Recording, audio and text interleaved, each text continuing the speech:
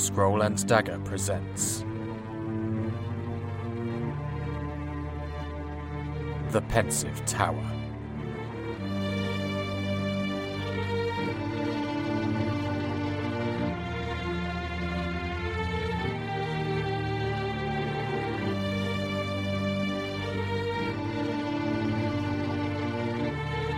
Episode 3. Shade.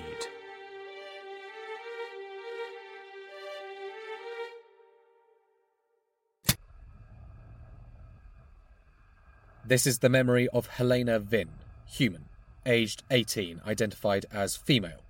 Memory regards a traumatic encounter with an unknown creature and was donated on the 25th of the month of Bloomingtine in the year 727. Inscribed by Paxton Ferox on the 16th of Thresherstine, 729. We begin. It's safe for me to talk to you, right? A friend of mine said that you didn't go to the lawkeepers if someone comes in to tell you something not quite legal. And then you keep it all confidential, right? People have to sign memories out if they need them, and nothing can be used as evidence. I can just make my donation and go, right? I just want to be sure before I begin, because, well, I may have been doing something not quite legal when all this started, and though I do want to get all this down, tell someone what happened to me, if nothing else so that it is recorded somewhere, I'd rather not have to deal with lawkeepers. Alright, so, cards on the table, I am a burglar. I have been for about 3 years now, and, well, I'm not going to brag or anything, but I've stayed out of prison so far, so I'd say I'm a pretty good one. You won't have heard of me. I don't have a nickname or anything. I know in the stories the great burglars all have names like the Gentleman of Evertown, the Cogwick Fox, or the Dulworth Phantom, but in my experience, the really good burglars are the ones no one knows about. The ones who can slip in and out without leaving any hint they were ever there and no clue of who they were. It's always seemed strange to me in the stories when those famous burglars leave behind calling cards. Like, the most priceless jewel in the land is stolen and a glove or a rose or something like that is left in its place. Super mysterious and classy, right? Except now the lawkeepers know to link it with similar thefts and to check who was in the neighbourhood during all those thefts. I get that it's meant to be taunting the authorities, but surely that's just helping the lawkeepers catch you. You do need to be confident to be a good burglar, but there is a point where that just turns into being stupid. Sorry, I'm rambling. I suppose the point I'm trying to make is that you won't have heard of me, which I take as a good thing. This all started about 2 months ago. I was travelling around the Pascarean Sea and was staying in Marmaton. I don't know if you've been that far north in the middle of winter, but it was cold. The snow was thick on the ground and the canals had all but frozen over, and, most importantly, it was getting dark early. Most folks get indoors when the sun goes down, light their fires and wait for the morning. Not me. Sundown is when my day begins. So, while everyone else in the town was closing their blinds and shutters, I was out looking for a good mark. I'd not been living in Marmaton long.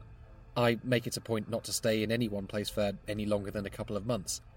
Out in those rural towns I've found there's usually only a few places worth burglarising, and then it's time to move on anyway. I had been there long enough to pick out the places I wanted to case a bit closer. It's the nicer houses you want, obviously. I don't want to steal from folks who can't afford it, and the rich people are the ones with all the things worth stealing anyway. So, I started asking around, in the taverns and the markets, looking into the town's elite. You know, the rich, the influential, the business owners who are doing pretty well for themselves, usually at the expense of the regular townsfolk, and also those who produced goods that only sold to the other elite. I had decided to start with the man who owned the coal mine where a lot of the town worked. He'd made a lot off the backs of his workers, so I knew there would be a good score there. And the bonus, I had heard from a group of washerwomen in the market that this fellow was not well liked by the lawkeepers after he'd used his influence with the mayor to downsize their branch in the town, which meant they were unlikely to try very hard to track down his missing property. I knew he was in when I got to the house, him and his family. I could see the firelight coming from their main room, but that was fine. I wasn't planning on letting myself in just yet. That night was just about reconnaissance, snooping around, identifying good points of entry, that sort of thing. I'm not sure what time it was exactly. It was a little after twilight, I think. So it was very dark, but not impossible to see. There were a few stars overhead, and the moon was out in full.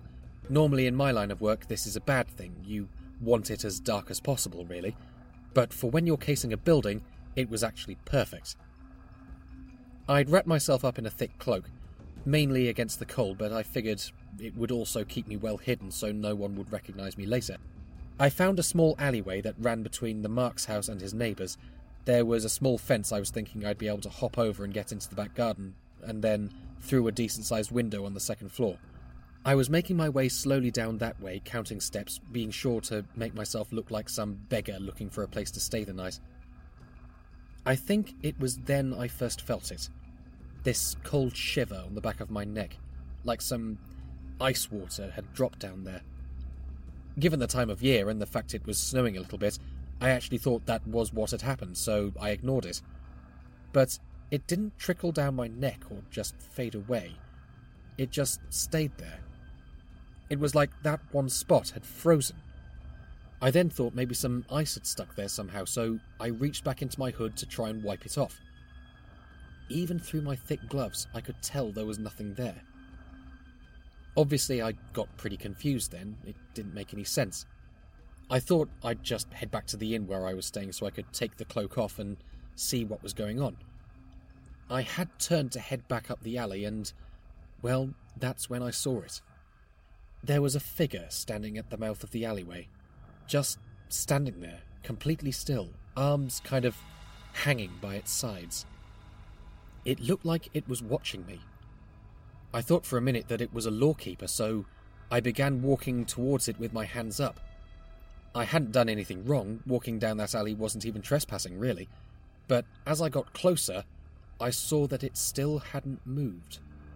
What's more, I couldn't see any kind of badge, and even in weather like that, lawkeepers always make sure their badges are on show so folks can see who they are.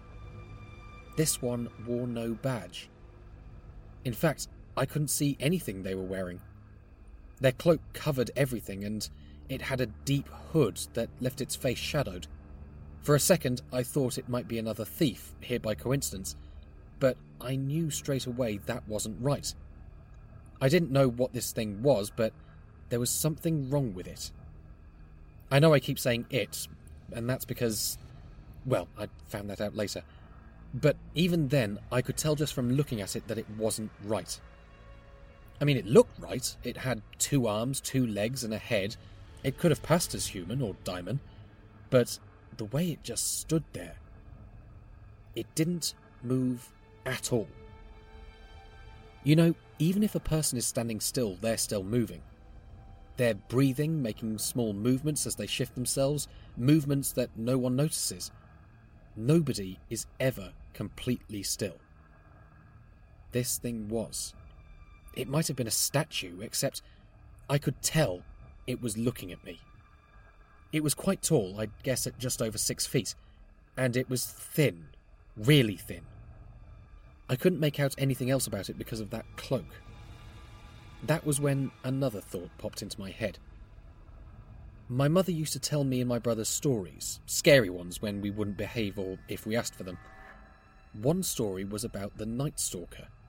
Monsters that, from a distance, looked like regular people, but when you got closer, you could see that they weren't people at all. They always wore long black cloaks to hide themselves, and they came in the night to carry off naughty children. I knew that it was just an old mother's tale, but looking at that thing, I couldn't help but think of those stories. I wanted to run, but there was nowhere to run to. The alleyway ended at a brick wall. The only way out was past that thing. The snow was really starting to come down now. I did the only thing I could. I held my breath and took a step towards the alley's entrance, towards that thing, hoping for the best. And suddenly, it was gone. I don't mean it ran away or anything like that. I mean, 1 second it was standing there in front of me, and the next it had just vanished. I still went carefully to where it had been standing, in case it was using one of those things the alchismatists make, you know, the ones that can make you invisible. But it was soon clear that there was nothing there, not even footprints. So I decided it would be best if I chose somewhere else, and I left, fully intending never to return to that place again. I returned to the inn, locked my door, and proceeded not to sleep a wink until morning came. But I didn't see the thing again, and as the days went past, I started to feel a bit more secure. I didn't go back to that first house. The mine owner could keep his money. I decided to try some of the other big business owners in town. The main money was in the mills. Marmitton's main exports, apart from coal, are grain and wool, so there were a fair few mills and the owners did quite well out of them, and so I did quite well out of them. It was a few nights later and I was leaving the home of Algrad Yates, the owner of the town's largest grain mill and silos. Out through the window, obviously. The roof of the neighbouring house was close enough that, with a little bit of effort, I could hop straight up onto it from the window of Mr. Yates. I remember I was holding this necklace I'd pilfered from his wife's jewellery box.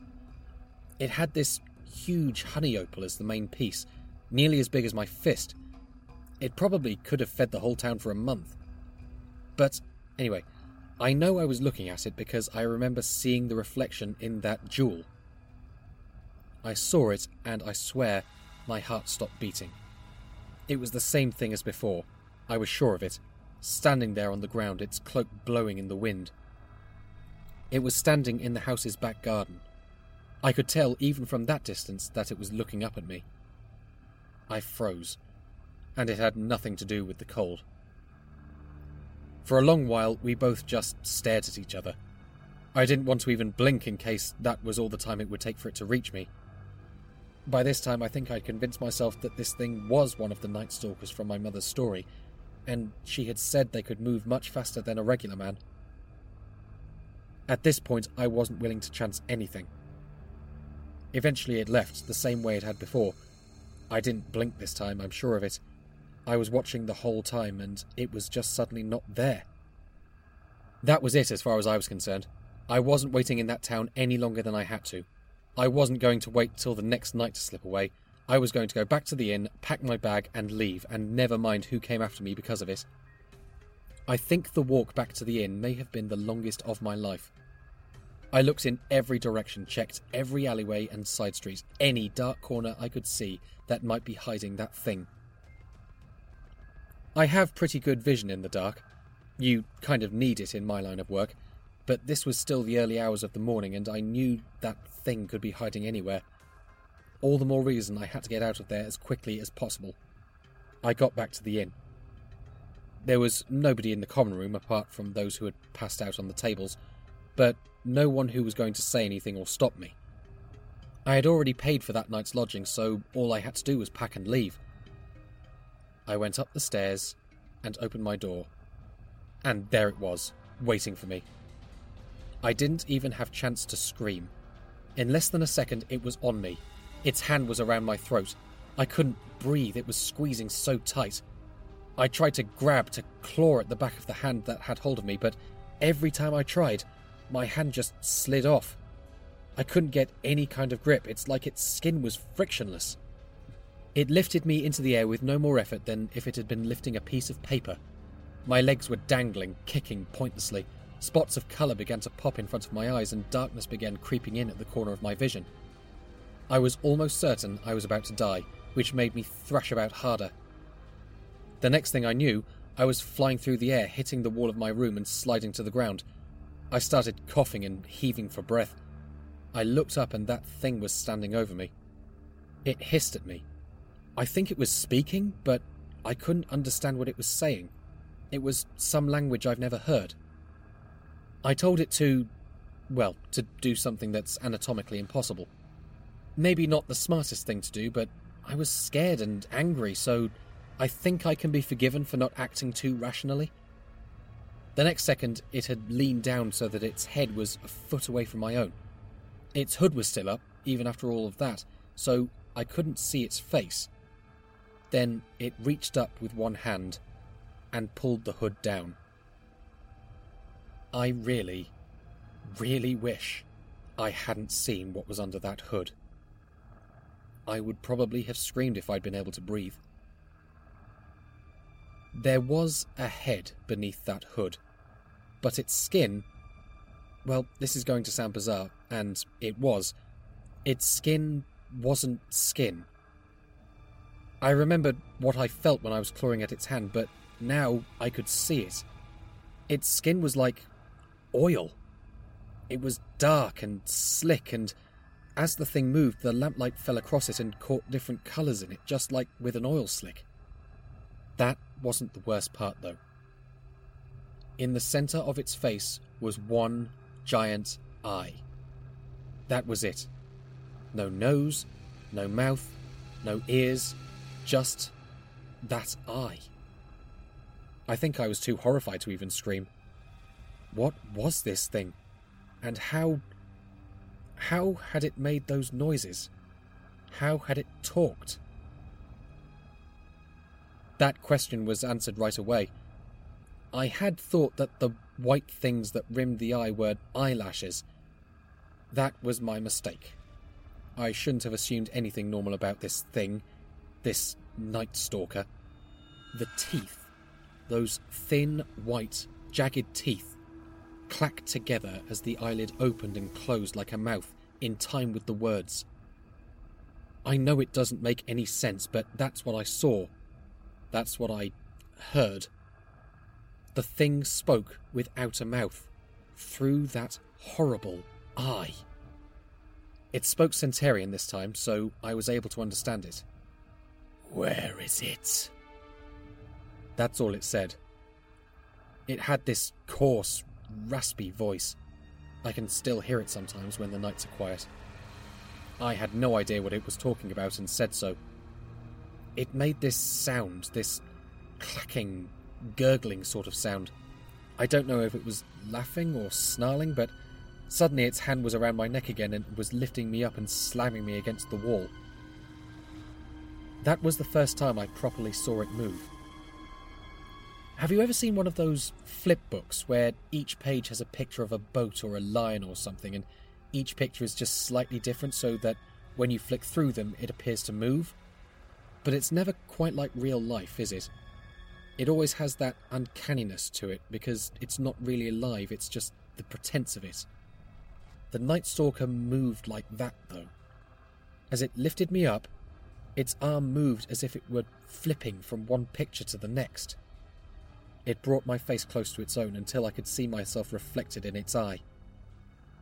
"Where is it?" it asked again. It wasn't choking me this time, it was only holding me up so I could speak, but before I could even say another word, the room's door banged open. I was able to turn my head enough to see the landlady and her husband. They must have heard all the banging and crashing and come to investigate. She was holding a long knife and he was holding a club the size of a horse's leg. He was a big man.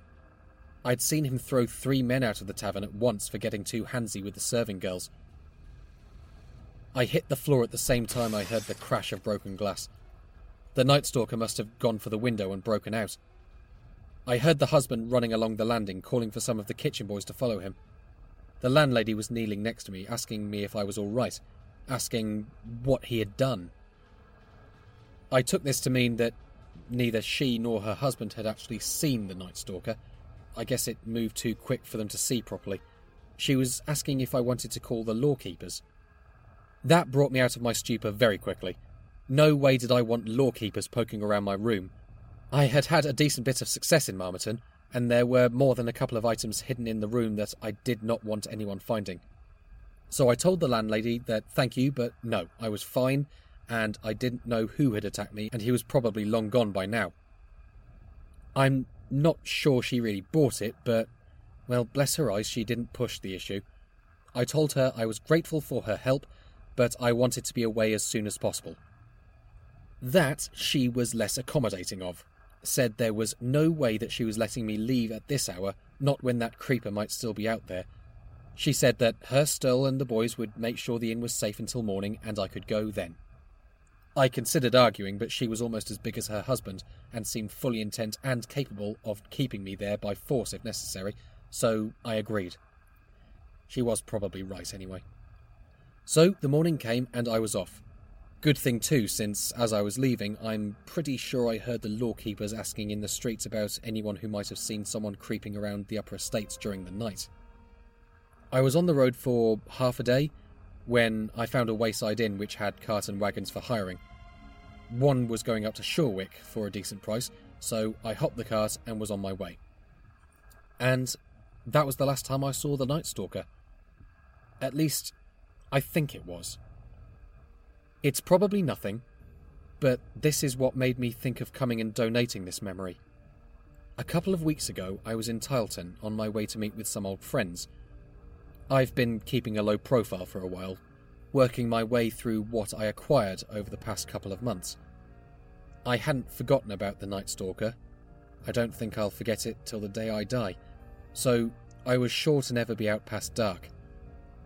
I don't know how much truth there is to the old stories, but I do remember my mother saying that the shades couldn't go out in the daylight, and, well, both times I'd seen one, it had been in the night. So, it was early afternoon, and I was passing by the Shorewick village green. It's a wide open space, lots of green grass, with a few copses of trees for the village folk to relax under on their days off work. It was one of those copses that drew my attention. It was just for a second, but I could have sworn that the shadows under those trees formed the shape of a man covered in a thick black cloak. I didn't meet my friends that day. I found the next carriage that was leaving the village and made sure I was on it. I haven't stopped running since. Final notes. There is definitely a lot to go through here. I suppose I should start with clarification. Stories such as the one Miss Vin mentioned are well known, not just in the Federation, but across most of the known world. These figures are invariably known as shademen, wraiths, night prowlers, or stalkers. My own father told me stories of the Gel variant, the Werescade. A few pages have been attached to this memory, a few items of folklore and children's stories, all featuring mysterious strangers in black cloaks. Another thing all of them have in common is that they are all fictional. To my knowledge, there has never been a confirmed sighting of one of these creatures. They exist only in stories like these. The real problem with this memory is that so much of it is unverifiable. Unsurprisingly, given her profession, there is no evidence of Miss Vin being where she claims to be when she claims to be there. We wrote to the Lawkeeper Department in Marmerton to double-check some details and follow up. They were unable to find the inn referenced in the memory since Miss Vin didn't name the place, and no one seems to have any recollection of seeing anyone matching her description. The Lawkeepers refused to ask about the Werescade. They called the idea ridiculous. I can't say I blame them. I do not doubt that Miss Vin did encounter someone, and though we can't confirm the events in the inn, I am willing to believe that she was attacked. But the facts of that attack include considerable head trauma, which could well have affected her memory of events. Unfortunately, there is no way to confirm one way or the other. Julia did try to find Miss Vin, but there is no way to track her down. For all we can tell, Miss Vin disappeared shortly after this memory was donated. Inscription complete.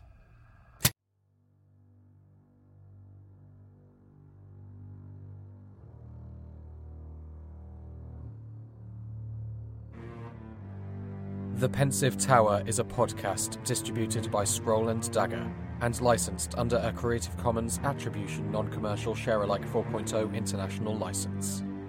Today's episode was written and performed by Gareth Cadogan and produced by Gina Moriarty. Original theme by Evangelos Anastasatos with artwork by Cassie Shepherd. For more information such as ways to support us or to view show notes, visit us at scrollanddagger.com. And please rate and review us wherever you get your podcasts. Thank you for listening.